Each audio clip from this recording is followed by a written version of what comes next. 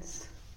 Now, today I bring you the third episode of the Wisdom of Gita, the mystery of life. Most of us do not know what life is all about. For an average person, life is a short span between birth and death. The first day of life starts with a birth, and death brings the last day of life.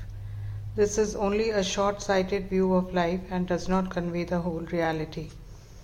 The Gita tells us that there was life before birth and it also continues thereafter. It continues in different manner and forms, and death in the present state of our existence is not the final destination. In this context, verse 12 of chapter 2 of Gita is quoted as follows. Never was there a time when I was not, nor thou, nor these lords of men, nor will there ever be a time hereafter when we will all cease to be. The above verse corroborates that life is perpetual and eternal. What is life?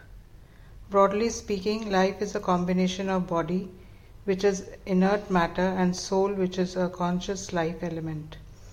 Soul, being a subtle entity, cannot function by itself and therefore needs a medium through which it can operate.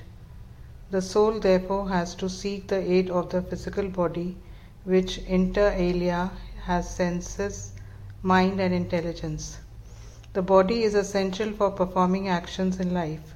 However, the real master is the life element or the individual self called the soul. The Gita clearly explains the difference between the body and the soul. In this context, it may be relevant to quote the following verses from the Gita. Verse 20, chapter 2. It is never born, nor does it die at any time, nor having come to be will again cease to be. Unborn, eternal, permanent and primeval. It is not slain when the body is slain. Verse 22, chapter 2. Just as a person casts off worn out garments and puts on other that are new, even so does the embodied soul cast off worn out bodies and takes on that are new. Verse 24, chapter 2. It is uncleavable. It cannot be burnt and can neither be wetted or dried. It is eternal, all-pervading, unchanging and steadfast. It is the same forever. The above verses distinguish between body and soul and also clearly indicate that life is perpetual. The soul, which is driving force of life, never dies. It is the body which perishes. As the soul takes on a new body after death, the life comes on from one span to another.